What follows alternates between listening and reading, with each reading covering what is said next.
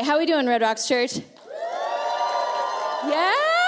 All right. You feeling church? Are you feeling church today? I hope so. I hope you came for church. I came for church. I'm revved up on some caffeine right now, so let's do this. Hey, let's welcome all of our campuses. We have so many campuses throughout the city. We've got an online campus. Our campus is at God Behind Bars. We welcome you guys, and we love you.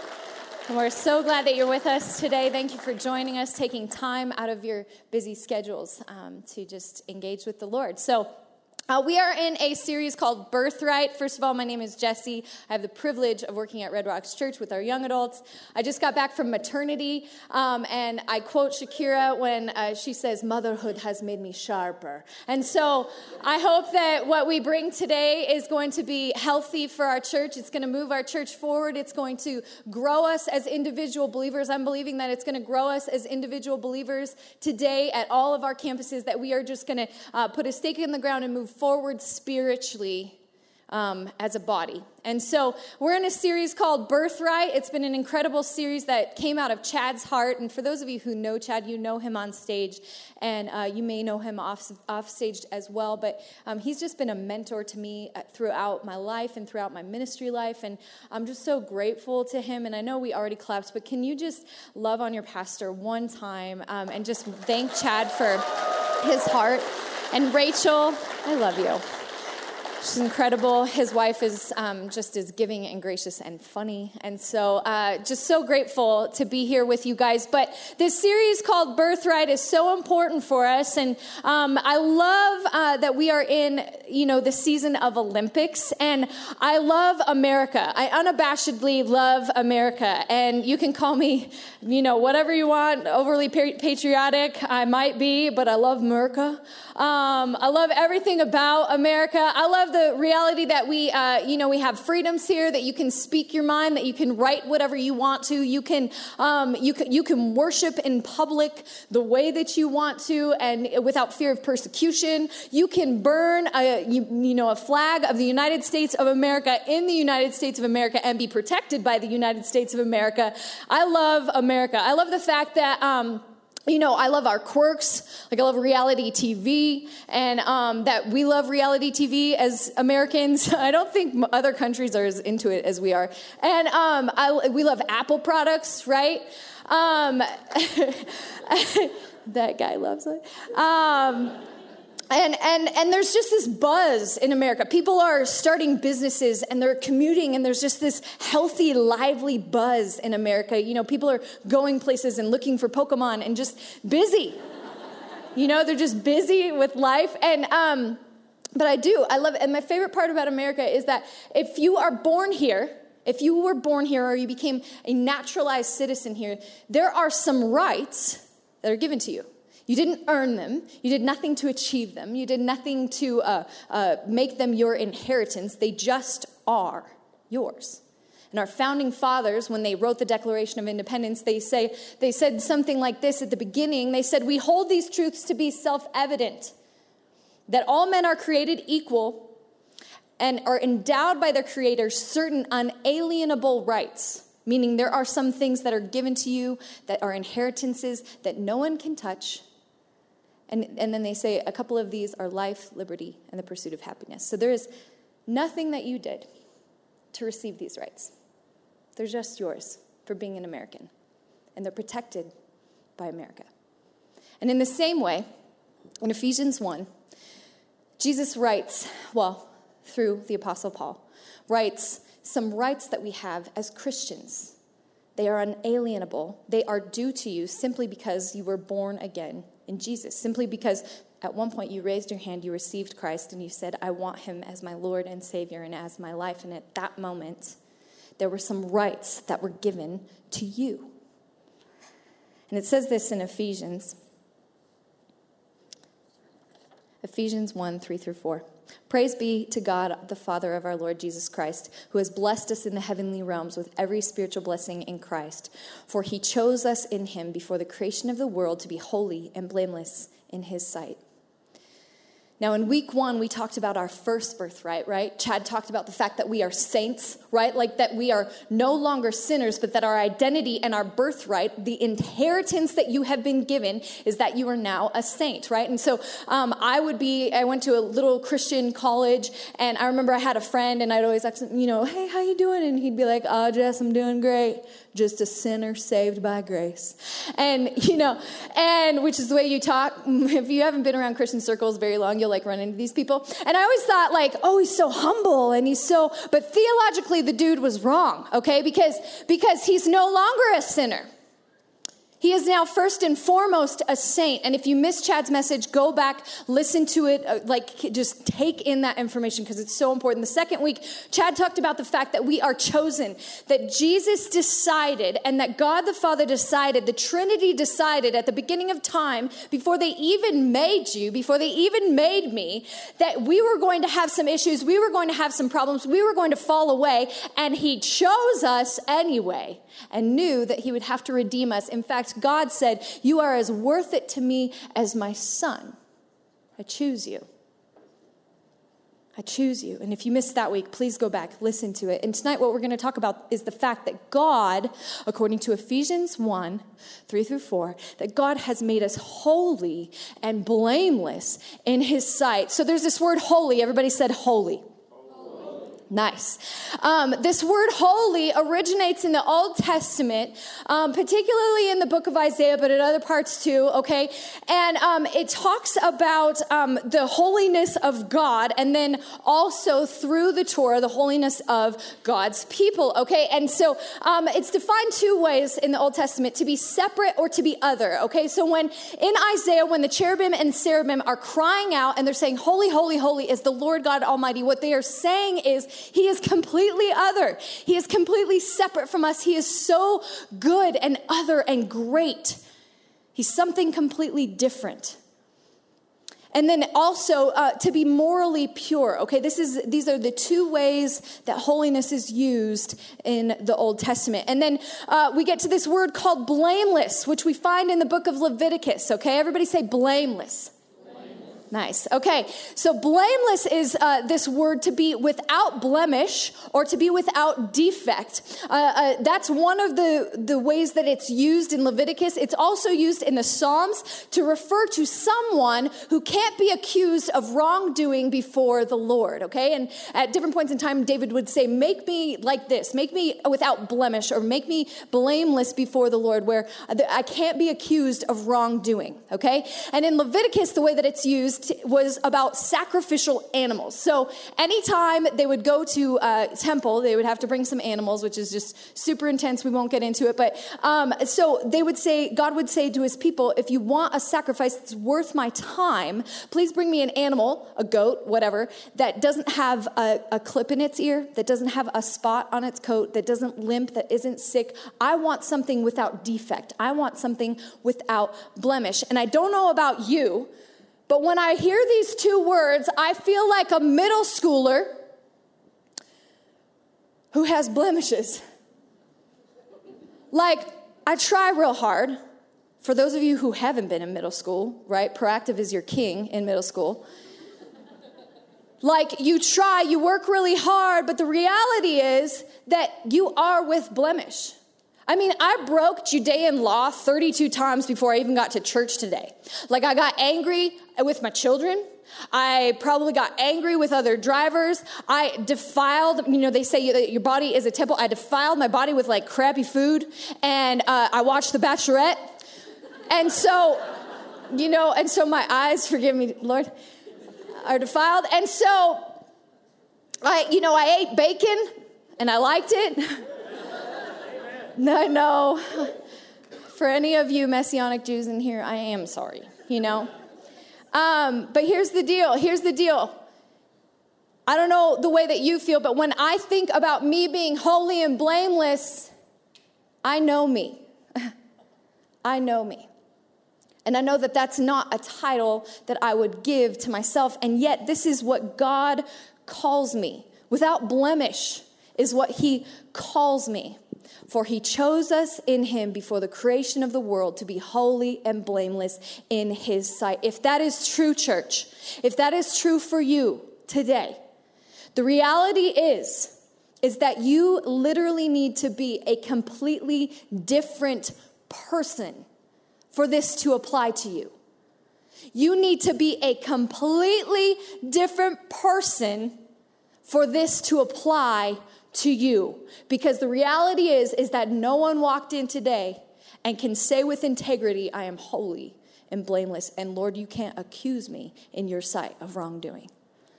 And so today what I want to talk about is the reality that the gospel is much better than we probably assumed before we walked in today. That the gospel is so much bigger than what we assumed before we walked in today. And so turn to your neighbor and say, you're looking a little different. There's something different about you.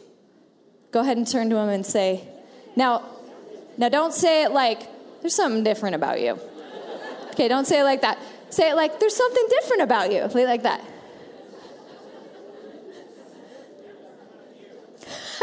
Nice. Wow. There's some slandering going on over here. Okay. Let's bow our heads. Let's ask the Holy Spirit to be here. God, we are here.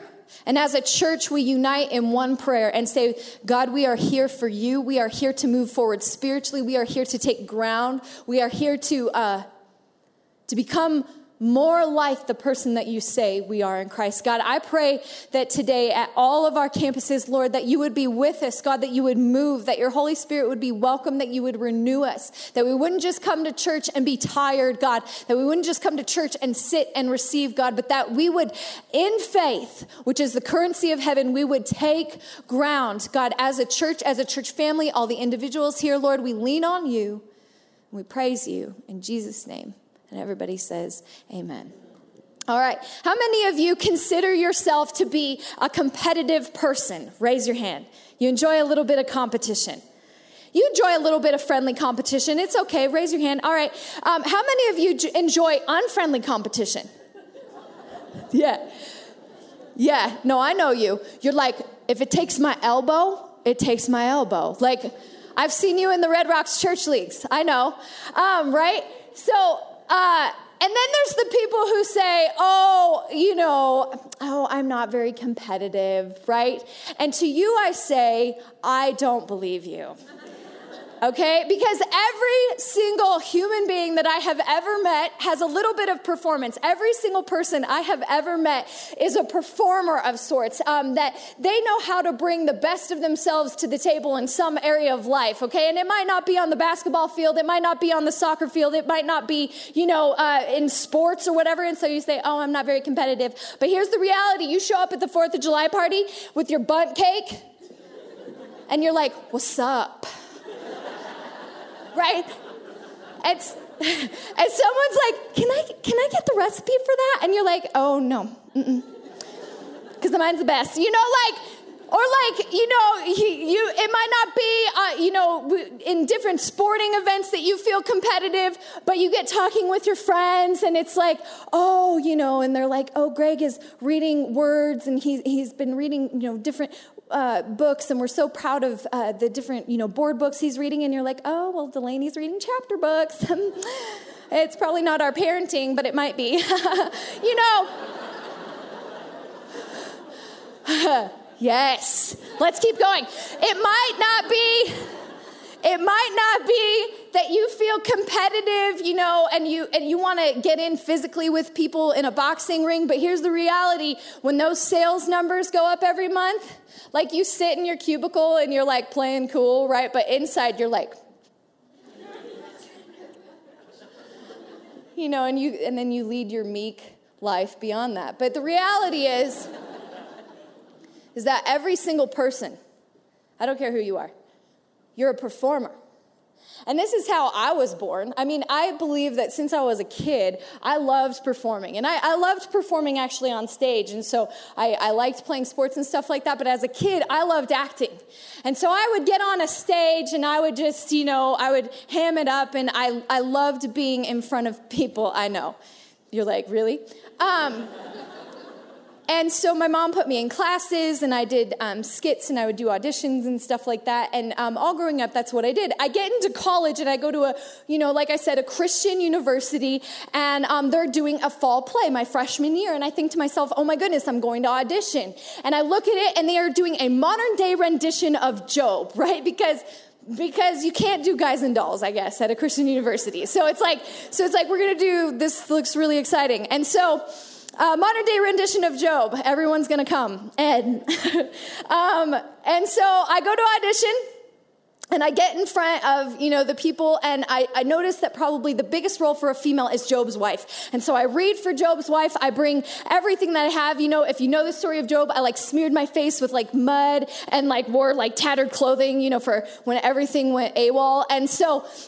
And I get in there, and I do my best. I read, and I bring everything I have to the table, and I leave, and I feel bam, nailed it, right?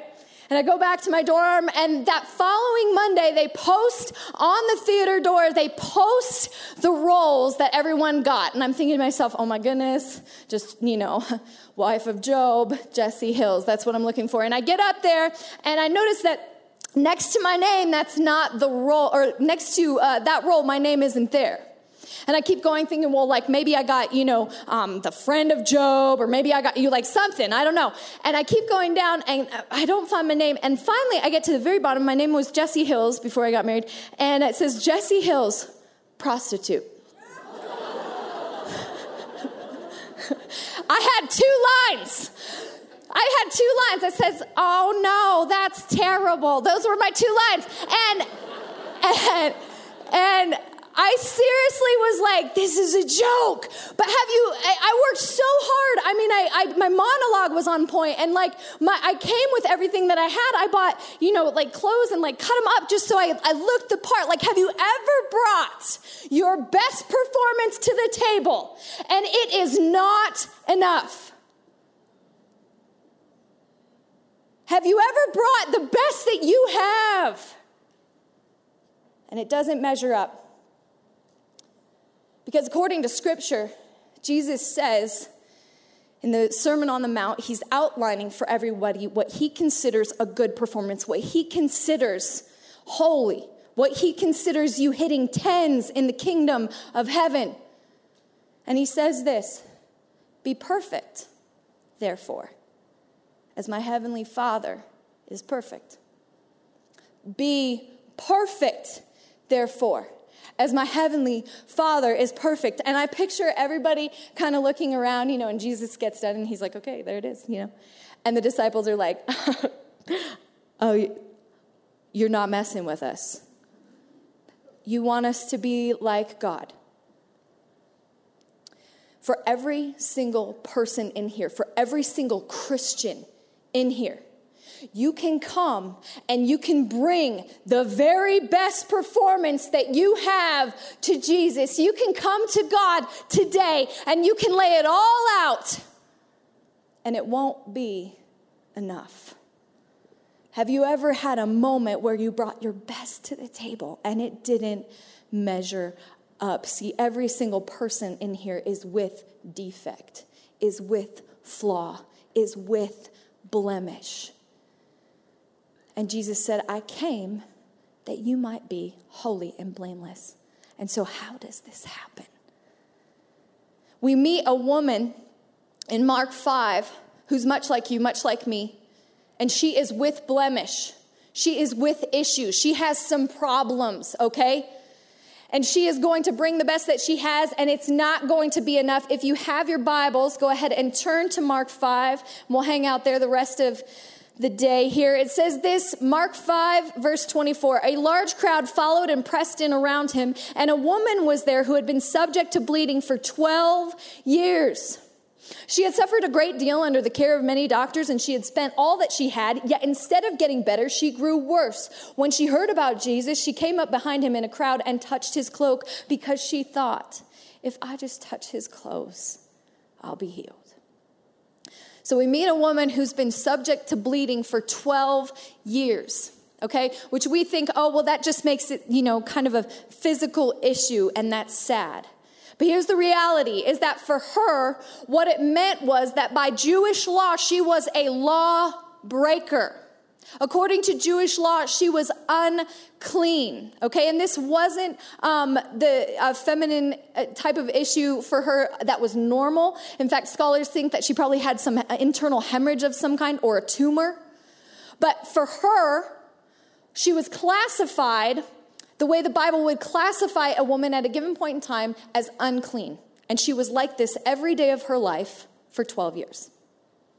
Because of this, she couldn't be around people. She couldn't live a normal life. She was removed. She was flawed. She was blemished. And the Bible makes it clear that this woman did everything she possibly could to make it so that this wasn't so. The Bible says that she spent everything that she had. And so I was reading this, and I assume that this woman has some money. Right? I assume that this woman comes from a little bit of affluence, or maybe she knows how to make money. She can sell something. She can sell some garments. She can create something. In other words, she has some performance in her. She has some ability in her to bring to the table. And she's going to do the best that she can in order to fix her ordeal, in order to fix her issue, in order to fix her problem. And the Bible says she spent everything she had, every penny. And yet she didn't get better. She only grew worse. See, she's a performer like you and me. Some of you fathers in here, you're like, if I could only get my temper under control, I just need to lock it down so that I can be a better dad. And we're trying. Some of us in here, it's a substance, right? And you've been clean for maybe a month or maybe a year, but you fall quickly and easily back into old habits and old patterns. Maybe for you, it's your thought life. And you're thinking, my goodness, I need to get my thought life under control. Like it keeps moving to this place of depression and anxiety and worry and frustration. And I don't know why. And I'm trying so hard and it's just not working. Or maybe for you, it's some type of sin that you deal with over and over and over again, and you kind of pony up and you try to get at it again. Maybe for you, it's that you want a marriage someday. You want to find a spouse and have this holy, sacred union with someone else. But you're so lonely, and so instead of waiting for that and instead of doing that, you spend your weekends finding different partners and different scenarios that make you fill that void of loneliness. See, every single person in here, we feign at holiness. We pretend, we play at holiness. But at the end of the day, we are just like this woman. We spend everything we have, and we are still with blemish. And so I think that there is a lot that we can glean from her story. It goes on and it keeps reading, and it says, when she heard about Jesus, she came up behind him in the crowd and touched his cloak because she thought, if I just touch his clothes, I will be healed. Immediately her bleeding stopped, and she felt in her body that she was freed from her suffering. So she comes up behind him in her desperation. This is like a last chance stitch effort kind of a thing. She touches him because she's heard some things. Maybe she'll get healed. She's not sure, right? She comes out of shame because she comes up behind him. It says at once Jesus realized the power had gone out of him. He was like, oh, something left. He knows. He turned around in the crowd and he says, who touched my clothes? You can see the people crowding around you. These are the disciples talking. They're like, Jesus, there are tons of people. They are squishing you. Like, it's like Woodstock. Everyone's touching you. Like, you can't say who touched me because there's no way of knowing. Everyone is. And Jesus says, no. Someone touched me intentionally. Someone touched me with faith. Someone touched me with desperation. And he looks throughout the crowd and he keeps looking to see who had done it. Then the woman, knowing what had happened to her, came and fell at his feet, trembling with fear, and told him the whole truth. He said to her, daughter, your faith has healed you. Go in peace and be freed from your suffering. There are some things that Jesus wants us to glean from the scripture. He wants scripture to reinvent us today. And there are some things that he wants us to understand about this story. And the first thing is this, is that Jesus came for the people with blemishes. Jesus came for the people with blemishes, which might not seem mind-boggling to you, but I would like to present the idea that most Christians don't understand that, and most Christians don't live like that. Because here's the reality. For this woman, she came to Jesus, and when she did, she'd been unclean for 12 years. According to Leviticus 15, 19 through 30, there were very specific rules about women with bleeding issues. And basically, if you sat on something, it was unclean. If you touched something, it was unclean. And so for this girl, there was no sweet 16 birthday parties because she couldn't be around anyone. For this girl, there was no marriage, there was no children because she couldn't touch anyone. And not only that, but back then in first century Judea, if you had a physical malady of some kind, it was assumed it was because you sinned. And so not only did she have this outward and physical suffering, she also had internal shame. And sin says you did something wrong, but shame says you are wrong. This was how she lived for 12 years. She has issues, church. And in order to get clean, what needed to happen according to the Levitican law is she had to wait 24 hours until the bleeding stopped. So first of all, she had to get the bleeding under control. That's why she went to many, many doctors. But then after that, she had to wait 24 hours before she could even be with anyone else. And then, be around anyone else. Otherwise, she would, disparage them as well. And then she had to take 2 doves to the temple and sacrifice them unto the Lord. And then she could go and live her life. And we in 2016 say, well, oh my goodness, how archaic. My goodness, we don't live this way. How judgmental. But the reality is that in 2016, this is how we view issues in our own life and in other people's lives. Think about you before you came into church today. You probably dressed a little bit nicer than you normally do. You probably wiped your kids' faces, no food, right? You probably made a mental note, don't say 4-letter words in the lobby. You're going to talk to people.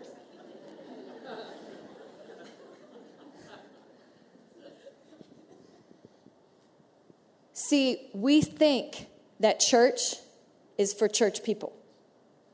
We think that church is for cleaned up people, and we literally think, as a body, most of the time we believe and we buy into the lie that Jesus came for people who got themselves clean, who made their sacrifices, and then presented themselves. And yet, we witness this woman coming to Jesus in the middle of her blemish and in the middle of her defect.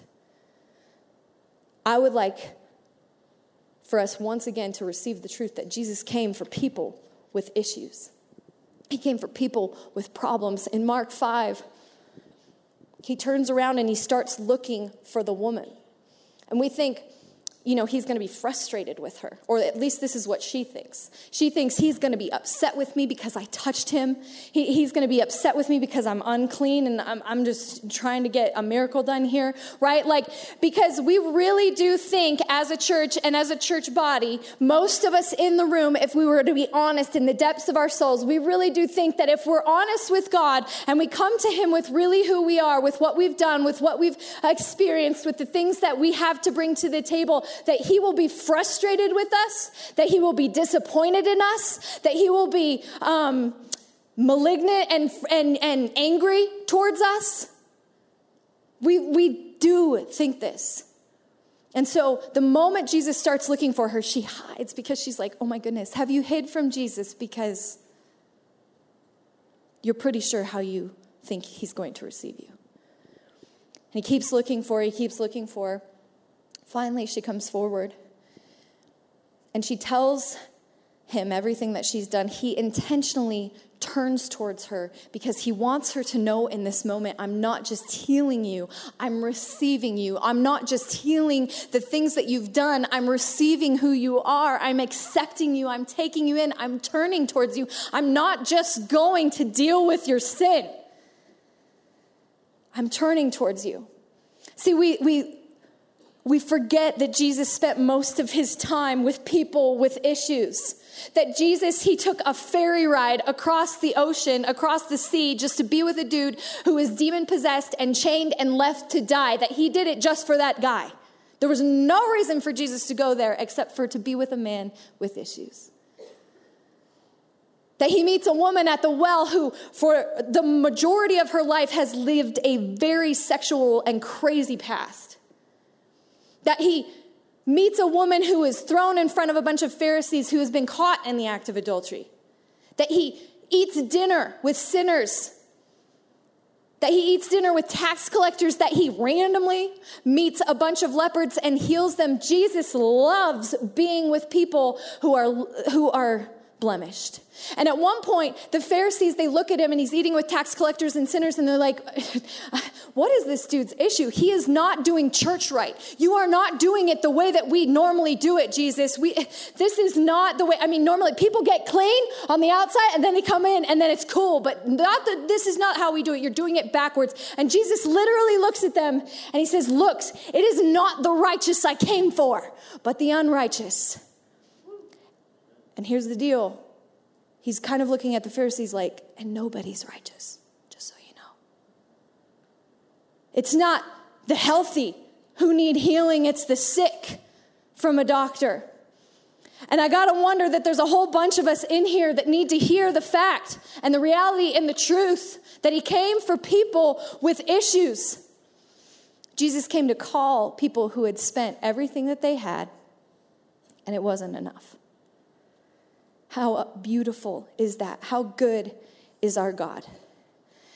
The second thing I think we can glean from this woman and from her interaction with Jesus is that he is good with the trade. He's good with the trade. It says this, when she heard about Jesus, she came up behind him and she touched him because she thought, if I just touch his clothes, I'll be healed. Immediately, her bleeding stopped and she felt in her body that she was freed from her suffering. Okay, there is an exchange happening here. There's an exchange happening. This woman, we know, we've already talked about her. She is, according to Jewish law, unclean. Jesus is a rabbi.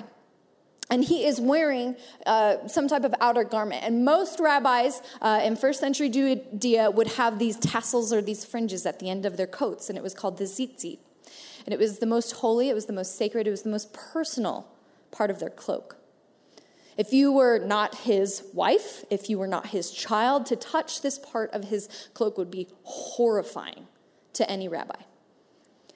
And this woman reaches out and touches his cloak. And in this moment, what's happening is literally she is becoming unclean in the same moment that she's touching him and giving him all of her uncleanliness. There is an exchange that's happening here, and Jesus is good with the trade. This is what we call in theological circles imputed righteousness. For any of you who are from Denver Sem, you're like, oh, finally, she's talking my language.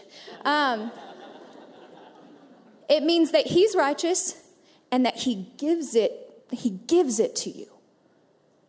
And in return, he receives the uncleanliness of you. Have you ever played the blame game? Spouses in here? No? Okay, I'll go first. You load the dishwasher. Here's an example. You load the dishwasher and it's like leaking for some reason. And one of you is like, did you start this? Did you see that this is happening? And the other one's like, well, you always put the forks in wrong. You put them fork up. It's supposed to be fork down. And then it's like, well, no, you're the one that always puts soap in and you put too much soap in and you don't put the little thing that's supposed to clean the cups really good, and the blame game, right? For John and I, it normally has to do, I swear, with weddings. Let me explain. We try to get to a wedding on time, and we both want to look nice. And normally what happens is we both take an extra long time to get ready. We both have lots of issues in that way. And then we're always late. Like, literally, we've walked into weddings like, oh, it's the vows. And I just hope the bride doesn't see me. So we'll be driving to a wedding, and we're in a fight. And it's like, well, you're the one that took like 9 hours to do your hair. And this could be either one of us saying this to the other one. And I'm like, well, you're the one that has 9,000 pairs of shoes, and you wanted me to look at every single pair of shoes. And he's like, well, you got us lost. And I'm like, you shouldn't trust me, like, ever. With directions ever. I told you I wanted to use Siri, and we'll go back and forth like this. We'll go, will you, blame. And then at some point, one of us will look at the other one and we'll be like, oh yeah, well, you married me. What we're saying is like, you're the idiot that married this. And so this is actually your fault, And then we laugh, it ends the debate and we're both losers, right? And so, but the blame game, we play this and we play it in life. We don't just play it in our marriages, it's like, oh, well, did you get that report in time? Did you get the report in on time? Oh no, it was late, but it was because Jerry got me the numbers late.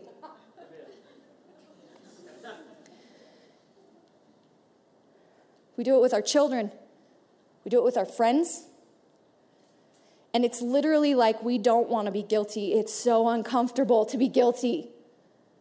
And so we shift the blame. We don't want to be unclean. We don't want to be with defect. We'll make it somebody else's problem, because to be with defect means somewhere deep in the recesses of our being, we think we can't be loved. So we got to shift it. And Jesus in this moment is literally saying, it's okay. I'll take the blame. I'll take the blame. And in this moment, child, you will walk away blameless. There will be no blame for you. Not blame on you, blame off of you. Not shame on you, shame off of you. He is good with the trade. And the reason that we know he is good with the trade is because he looks for her. He doesn't just want to heal her. He wants to see her. Understand this today. He doesn't just want to fix your issue. He wants to embrace you. He doesn't just want to heal some type of sin in your life or make it so that you have a productive life or make it so that you have a blessed life. He wants to embrace you. And so he's looking for this woman. He's trying to see her eye to eye. And she finally comes forward and she kneels down. And in bravery, she admits her flaw. Now listen, church, here's our problem, is that sometimes we want holiness and we want him to fix us, but we're not willing to face the facts. We're not willing to tell God what we really did. We're not willing to say, I have blemishes. She comes to him and she says, Jesus, I've tried everything. I've spent everything that I have. I've given my best. And I've heard about you. And I thought that maybe if I touched you, you'd heal me.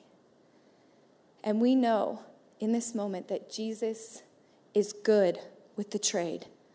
You want to know how I know that? Because his very first words to her are this: daughter.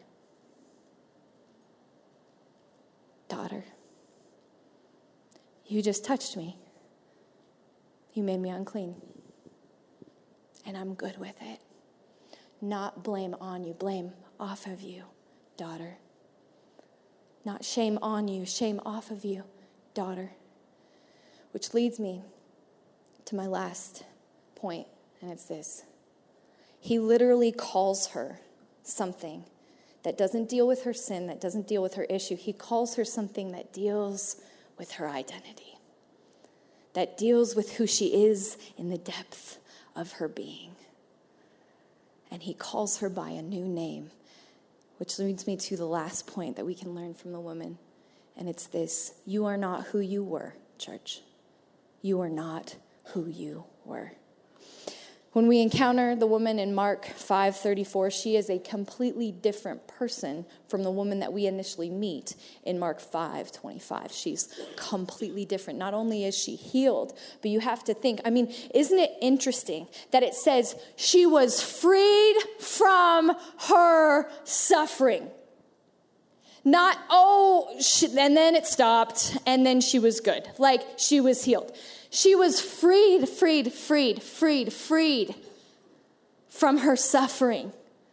And I think we come to Jesus, and initially what drives us to church and what drives us to Christ and what drives us to God is we do want his blessing. We want him to fix what's going on in our life. We want him to fix what is corrupt and what's happened in our life. Or maybe we want him to progress us forward, or we want him to help us with this anxiety. And we ask for so little. We really do, because we ask him to deal with our issue. We say, Jesus, help me with this anger problem. Jesus, help me with this substance. Jesus, help me, help me with my thought life to get it under control. Help me with purity, God, help me. And he looks at us and he says, okay, I'd actually like to do a whole lot more than that. See, Jesus in this moment, please church understand this, he didn't just come to deal with her issues, to deal with her sin. He came to overcome her humanity and to make it new. And I don't know about you, but when I came to Jesus, I didn't just need someone to deal with my sins. I was fractured. I was a good kid, but something was wrong on the inside, and I knew it. Maybe nobody else did because I was a good performer, but I knew.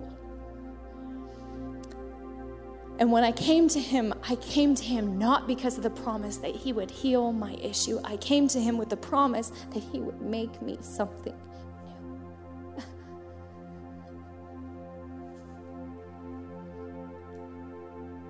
Today, what he wants to do, what he wants to tell you, is he didn't come just for your sins.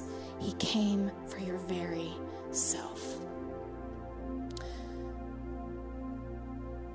This woman, her life, what's happened to her. The Bible, what it describes in Leviticus, really the life she's living, she's as good as dead. I mean, she has no life, really. She has no friends. She has no community. The suffering is deep. She's as good as dead. And in Romans 5, 6, 7, and 8, Paul is trying to outline for us what it means for Jesus to not just deal with what we do, but to deal with who we are. And in the beginning, he starts it with the fact that you and I, when we come to the table, we are spiritually dead. The Bible says that you were dead in your transgressions, that you were unregenerative in your spirit, that there was nothing there, there was void. There was death there. The Bible also says in Romans that we were in bondage to decay, okay? You were as good as dead. This woman was as good as dead. And Paul's trying to build a case here. He's trying to help us understand what it was that Christ did for us. And I think we sell him short. We sell him short because he's trying to paint a picture, and he says this. He says, in the Roman cells and in the prisons, you remember what it's like. There's prisoners down below, and normally what would happen is there would be one prisoner here, and there would be another prisoner right next to him, and they would be chained together. And because of the decrepit environment in which they would live, sometimes one of the prisoners would die.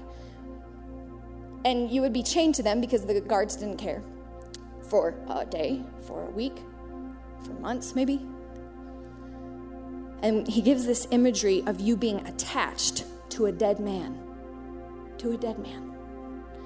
And at one point in Romans 7, he gets pumped up and he's like, look, church, look.